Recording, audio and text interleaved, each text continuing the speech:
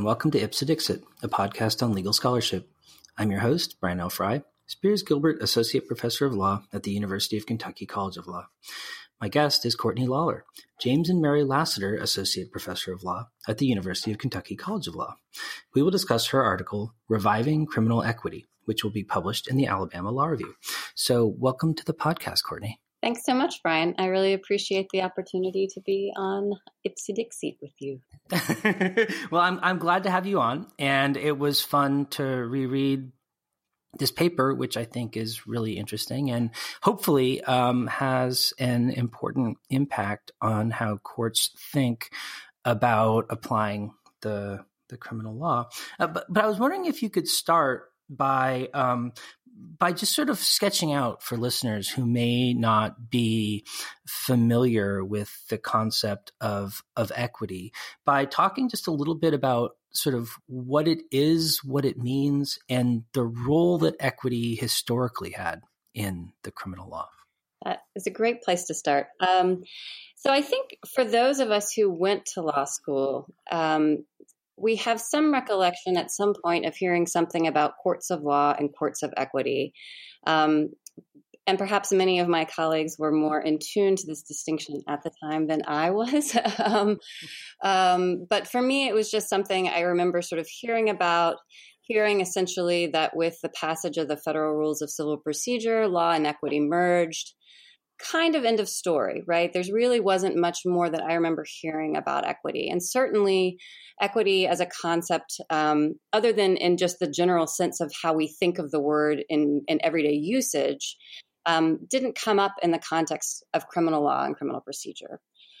And so I actually started thinking about this piece from a couple different things that had happened for me. One was being on a great remedies panel every year at the SEALS conference in August.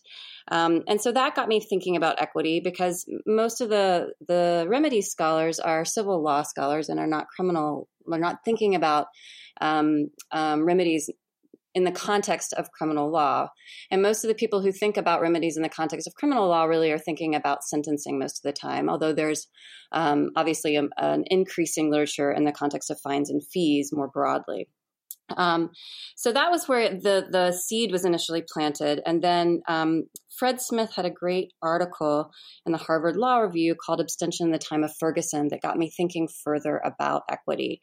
And so when I started to do a little bit of digging, one of the things that I learned is that there was a reason I never heard equity talked about in the context of criminal law or criminal procedure. So equity's roots were really from ancient Greek and Roman philosophers way back in the day. And they viewed equity as a method of judging that would take up, in the words of Martha Nussbaum, who is a legal philosopher, a gentle and lenient cast of mind toward human wrongdoing. So equity was conceived as something that would correct or complement strict legal justice, right? So if the law in legal procedures and rules didn't adequately seem to address a wrong that had been committed, then equity came in to kind of act as a corrective on that, to say, look, we don't think the result here is right under the laws. And so therefore there's this mechanism of being able to kind of fix that. And that, broadly speaking, that's sort of where equity arose from that philosophical viewpoint. And the early courts of equity back in England started with this conception of equity. But as you might already have guessed, if you spend much time with legal stuff, the idea that somebody could say, well, I think in this particular instance, my conscience thinks that this is not really the right result, leaves a lot to whoever the judicial bodies, whoever that person is, to their discretion, right? Leaves a lot up to what their perception of things. And so over time, the English chancellors who had initially had what they called chancery courts, which kind of adopted their equity courts, basically, So over time, those courts evolved from viewing equity in the way that the philosophers had initially conceived of it, and sort of tried to make it more predictable in the way that law was, right? To look at things like precedent, and to make the rules that governed one court of equity similar to what would govern in another court of equity, so that it wasn't entirely dependent on whoever the equity court or the chancellor was in that particular jurisdiction. So try and make there be some routine and some predictability in it. As a result, ultimately, we're still talking back in the 16 and 1700s here, but ultimately courts of equity became much more parallel to courts of law in a sense. I mean, they still were viewed as being complements to courts of law, right? With the rule of law being ultimately what prevailed most of the time, right? But equity would come in the instances in which law did not adequately address whatever it was that was going on, the situation that was going on. So in your paper, you make a distinction that I think is relevant specifically to thinking about equity in a criminal law context between equity and mercy. And I was wondering if you could kind of just briefly elaborate on that distinction and why it might be important in terms of thinking about the sort of specific meaning of equity in that context.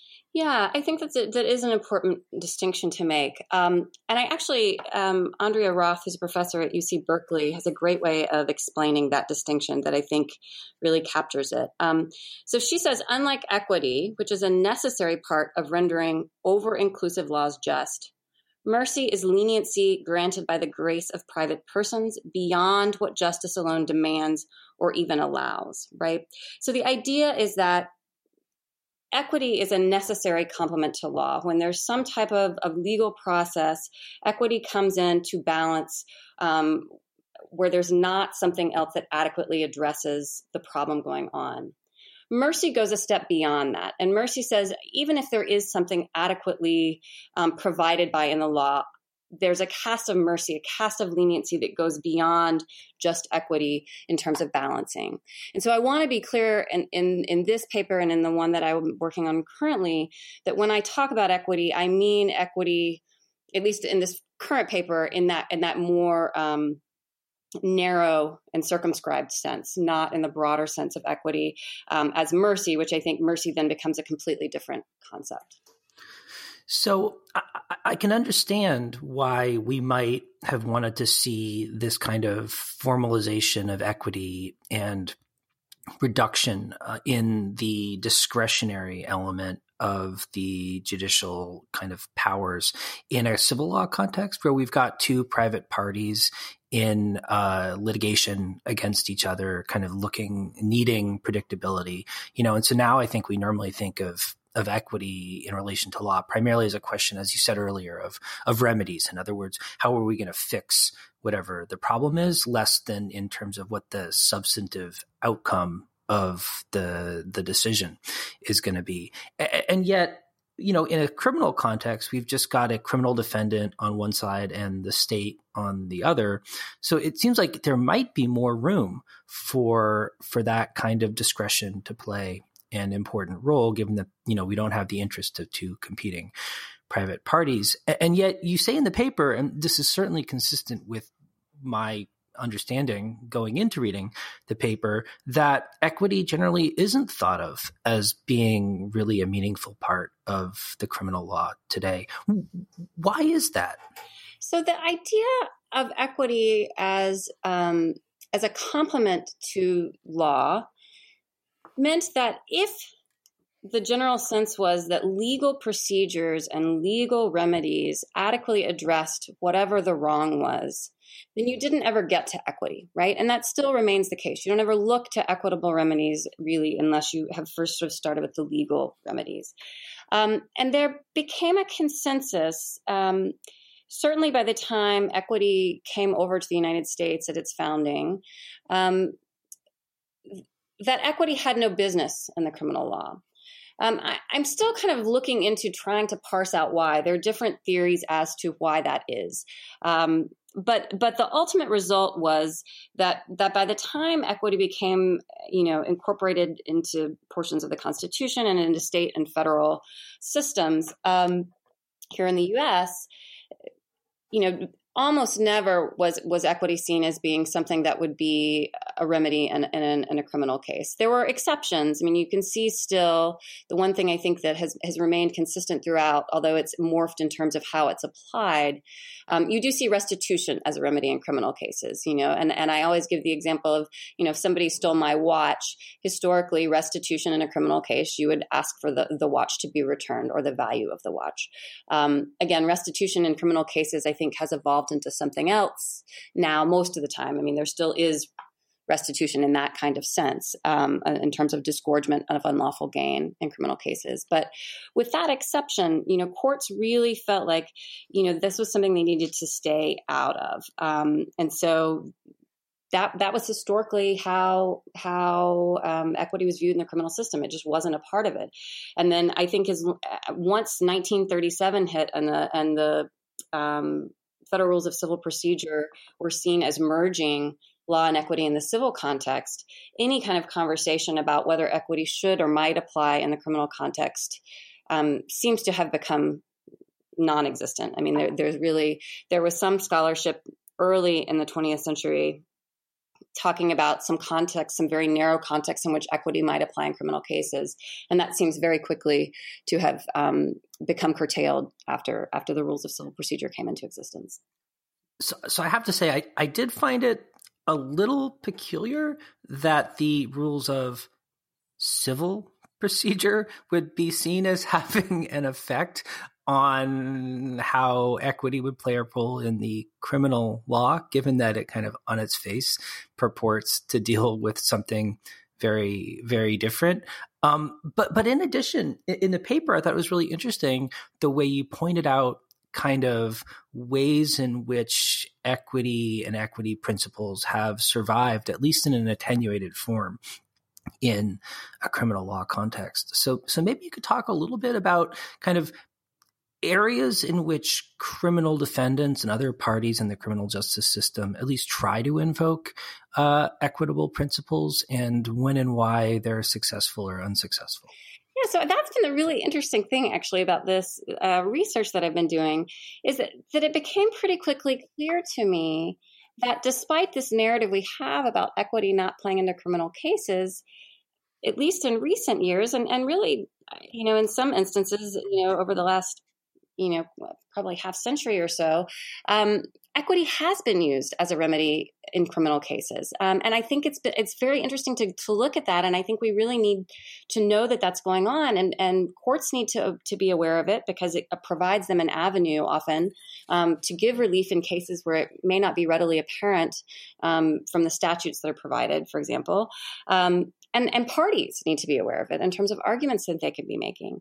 So there have been two organizations who've been doing tremendous work actually using equitable remedies to affect what's happening in a criminal case, sometimes in an individual criminal case, and sometimes more systemically. And the two organizations are the Civil Rights Corps and the Southern Center for Human Rights. And a lot of the litigation that has gone on, I mentioned earlier, there's litigation related to fines and fees, has been in that context, has been either in the context of bail conditions or in the context of fines and fees that have been implemented, or conditions of probation, where private probation companies have been imposing conditions and then jailing someone for not being able to afford to pay for those conditions that the court never ordered. So in the context of bail conditions, there have been some successful recent litigation in which plaintiffs have sought injunctions, right? That's a classic equitable remedy, but they've been seeking injunctions to prevent the system of bail for being implemented in the way it is. So just as an example, there's a woman named Miranda O'Donnell who joined in a class action suit against Harris County, Texas, in a case that was litigated in 2017, 2018. And she and the other plaintiffs alleged that the county's bail system for indigent misdemeanor arrestees violated the Constitution, but the Texas Constitution and the 14th Amendment of the U.S. Constitution. And an injunction was issued after a hearing that lasted over 8 days. And what the court concluded was that the lower courts were not adequately determining whether somebody had the ability to pay bail. And so they were allowing people to be detained without conducting the proper hearings to determine whether somebody could be paying the amount that would allow for there to be released. Because if those conditions weren't there, then generally speaking, under the law, somebody shouldn't be detained with a financial condition unless they are a flight risk or a danger to the community or some combination thereof. I'm sort of broadly summarizing there because that's different state laws have different rules related to bail, but that tends to be the commonalities that we see. And so federal courts and state courts in various jurisdictions have been issuing injunctions to prevent the bail conditions and the terminations of bail that are being made from proceeding in the way that they're proceeding because they have found that the lower courts are acting unconstitutionally. So why in particular would equitable remedies be more important or more valuable in that kind of context than a more kind of individuated remedy related to the particular defendant? Oftentimes in bail context, so there's a lot of literature about bail. And so the statistics, and I don't have them all in front of me, but generally speaking, somebody who is detained pretrial is going to have a greater likelihood of having a conviction, a greater likelihood of getting a longer sentence. And we see racial disparities, particularly in terms of who's detained pretrial and who is released pretrial. And so it's concerning that there is a system that these issues seem to be happening on a systemic level, not just an individual level. And so you can try to challenge them in an individual case, but, any individual judge may think, well, this particular case is not that compelling. But when you see the system that's going on and that numerous defendants are being detained based on having a condition of bail set that they're unable to pay, they don't have the ability to pay, that becomes a greater problem that needs a systemic response, I think, rather than just any individual person being able to sue.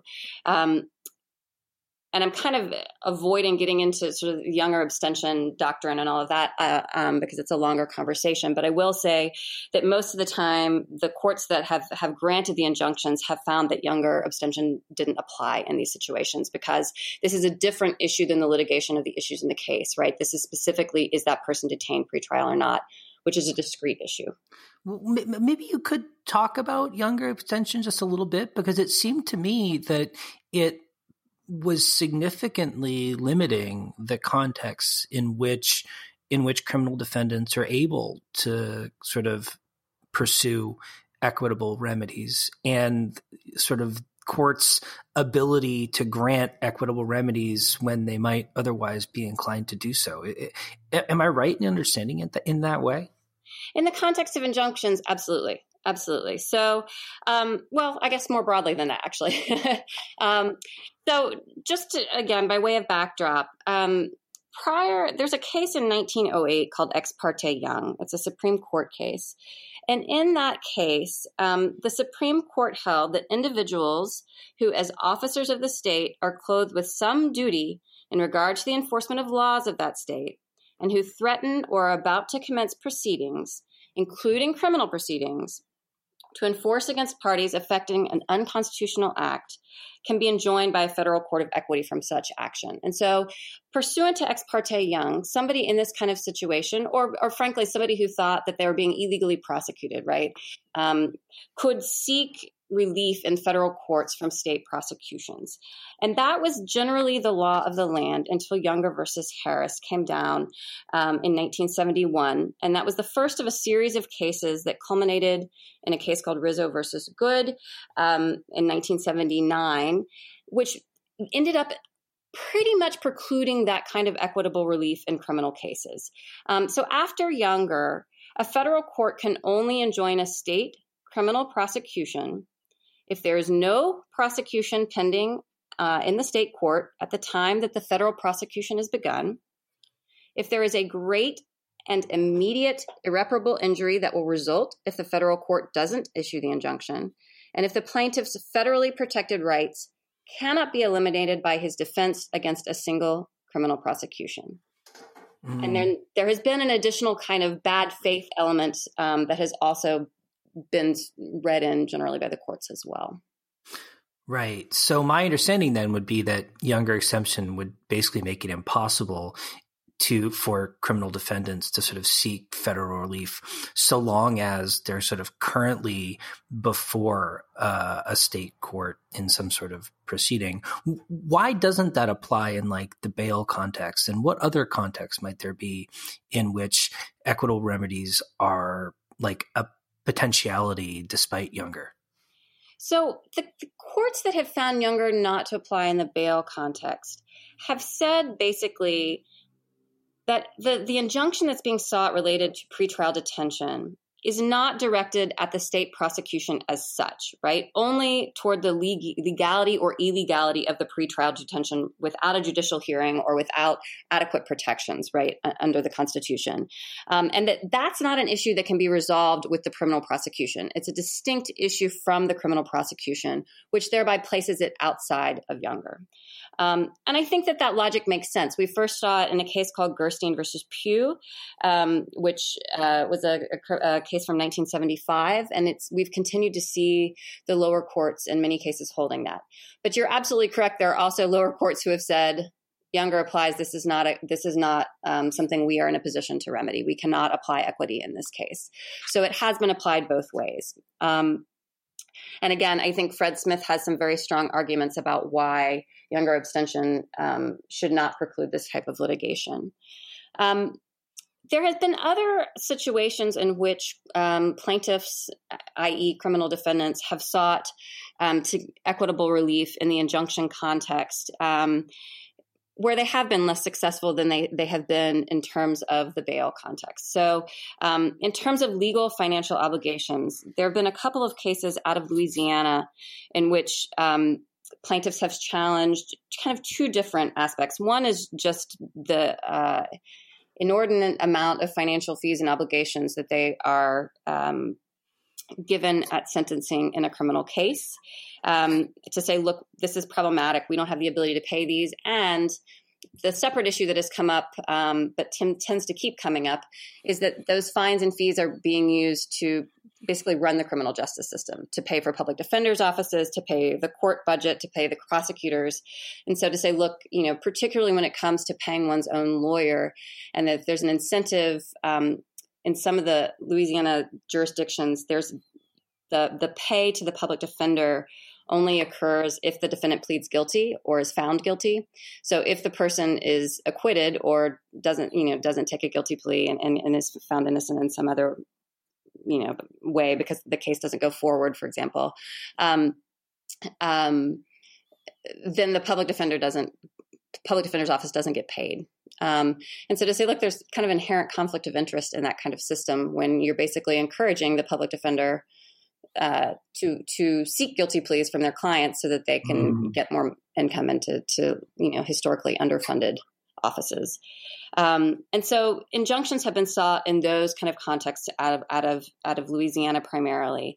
And generally speaking, those have not been successful. There have been other contexts in which they have been sought as well, also in Louisiana, but in Georgia as well. Defendants and actually victims and witnesses have sought injunctions against prosecutors' offices because the prosecutors' offices have come up with ways to incarcerate and fine victims and witnesses who have chosen not to participate in the prosecution. One of those cases is currently pending. In another case out of Columbus, Georgia, Columbus ultimately changed their law in order to basically resolve the issue of whether an injunction ever needed to issue in the first place, right? So they kind of mooted the issue by changing the law and changing their practices. But there are numerous contexts, particularly in the fines and fees context, in which injunctions have been sought, and sometimes more successfully than others, based on Younger. Yeah. So you also observe that in some contexts, criminal defendants have sought and obtained forms of equitable relief in relation to plea bargains and representation as well. I wonder if you could talk a little bit about those circumstances, sort of how they've worked and why courts have looked to equity in order to remedy them. Sure. So obviously injunctions are trying to prevent harm on the front end, to sort of stop a party from acting in a manner that causes a particular harm.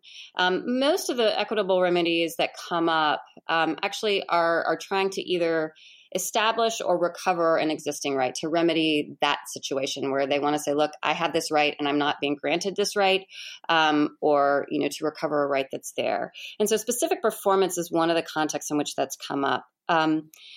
And again, the first big case we see in which the court was looking at specific performance as a remedy in a criminal case is a case called Santabello versus New York, which many people learn about in their criminal procedure or 2 classes. And it's a 1971 case involving basically an agreement between a defendant and a prosecutor, where the prosecutor said, look, I'm gonna make no recommendation as to the sentence when it comes to sentencing.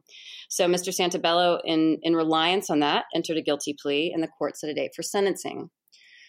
Due to numerous things that happened, by the time the sentencing took place, about 7 months had passed. Mr. Santabello had a new lawyer. The prosecutor was a different prosecutor, and there was a new judge. And the new prosecutor made a recommendation for the maximum sentence. Defense counsel objected, so that's not the agreement we had. First prosecutor had agreed not to make any recommendation as to sentencing.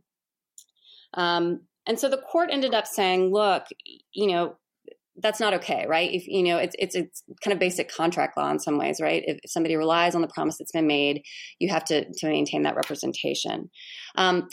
The interesting issue, and the issue that's still sort of playing out, relates to what you said, right? It relates to specific performance as the remedy. And so really it's the equitable remedy that's kind of key here.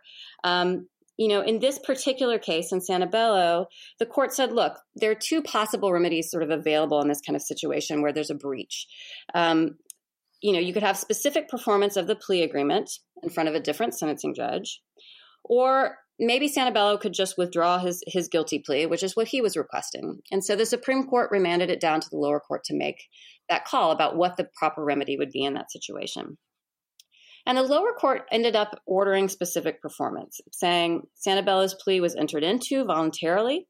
And so the defendant, had the assistance of counsel of his choice, entered into this voluntary plea. And so therefore, specific performance is appropriate in this case. Fast forward 40 years to Lafler versus Cooper, which is a Supreme Court case that came out in 2012.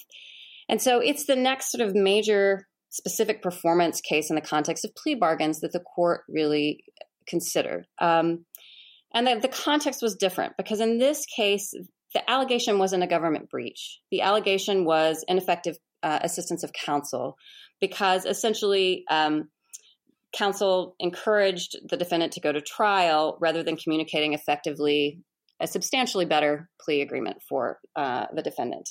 And in this case, counsel erroneously told Mr. Lafler that he could not be convicted of assault with intent to murder because he shot the complainant below the waist rather than above the waist. And so therefore he should go to trial because he was likely to get acquitted, which did not happen. And he ended up after trial having a sentence 3 times greater than he would have had in the initial instance. And so the court said, look, we have no problem finding that was ineffective assistance of counsel. But again, we get to this issue of remedy, right? Is specific performance the effective remedy or not?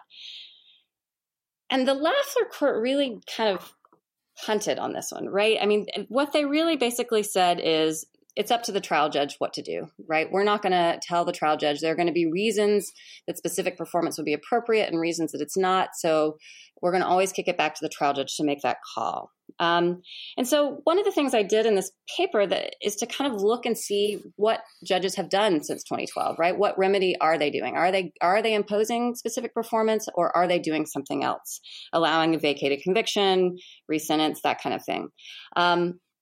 And a fair number of courts, both state and federal, have been ordering specific performance of the initial plea. So a few of them haven't been, but specific performance has become a remedy, an equitable remedy that we see being used to address problems on both the prosecution and defense side with plea bargaining. Right. So, Courtney, I wonder if in closing you could reflect a little on, based on your study of the use of equity in criminal courts, sort of how can and should criminal courts use equitable principles and equitable remedies going forward? And sort of where do you see this project going next? So one of the key takeaways, I think, for me has been when I sat down to do this piece was realizing how many, even if you take the narrower view of equity, as sort of conceptualized by the early U.S. courts and the later courts of chancery, there are a lot of available remedies, equitable remedies available in criminal cases that I think most people aren't aware of, most judges aren't aware of, most parties aren't aware of. And so one goal is just to put this on the radar screen, to make sure that parties and judges are aware of these options. But I also think, and this is, I'm actually in the sort of middle stages of writing the next piece of this, which is, I think, it's my sense that equity provides an outlet to address some of the more pressing and concerning aspects of our criminal justice system. And so I'm looking at the different ways in which courts might be able to use equity and parties might be able to argue equitable remedies to address some of the more sticky issues that legislatures are reluctant to address because they want to get reelected, right? People who are in office would like to get reelected and they don't want to seem soft on crime, for example. And so I think sometimes the issues are better left to courts, but sometimes courts need a mechanism to be able to reach what they view as being the right result when there's not a readily available legal hook for them to be able to do that. And so I'm looking at what the parameters of that should be, because obviously I'm not trying to go out and say, oh, we should just give complete discretion back to every single judge, to do whatever they want, anytime they want, based on their own conscience, because that's, I think, a little too unbounded for most of us. Great. Well, thanks so much for coming on the program today, Courtney. Thanks so much for having me.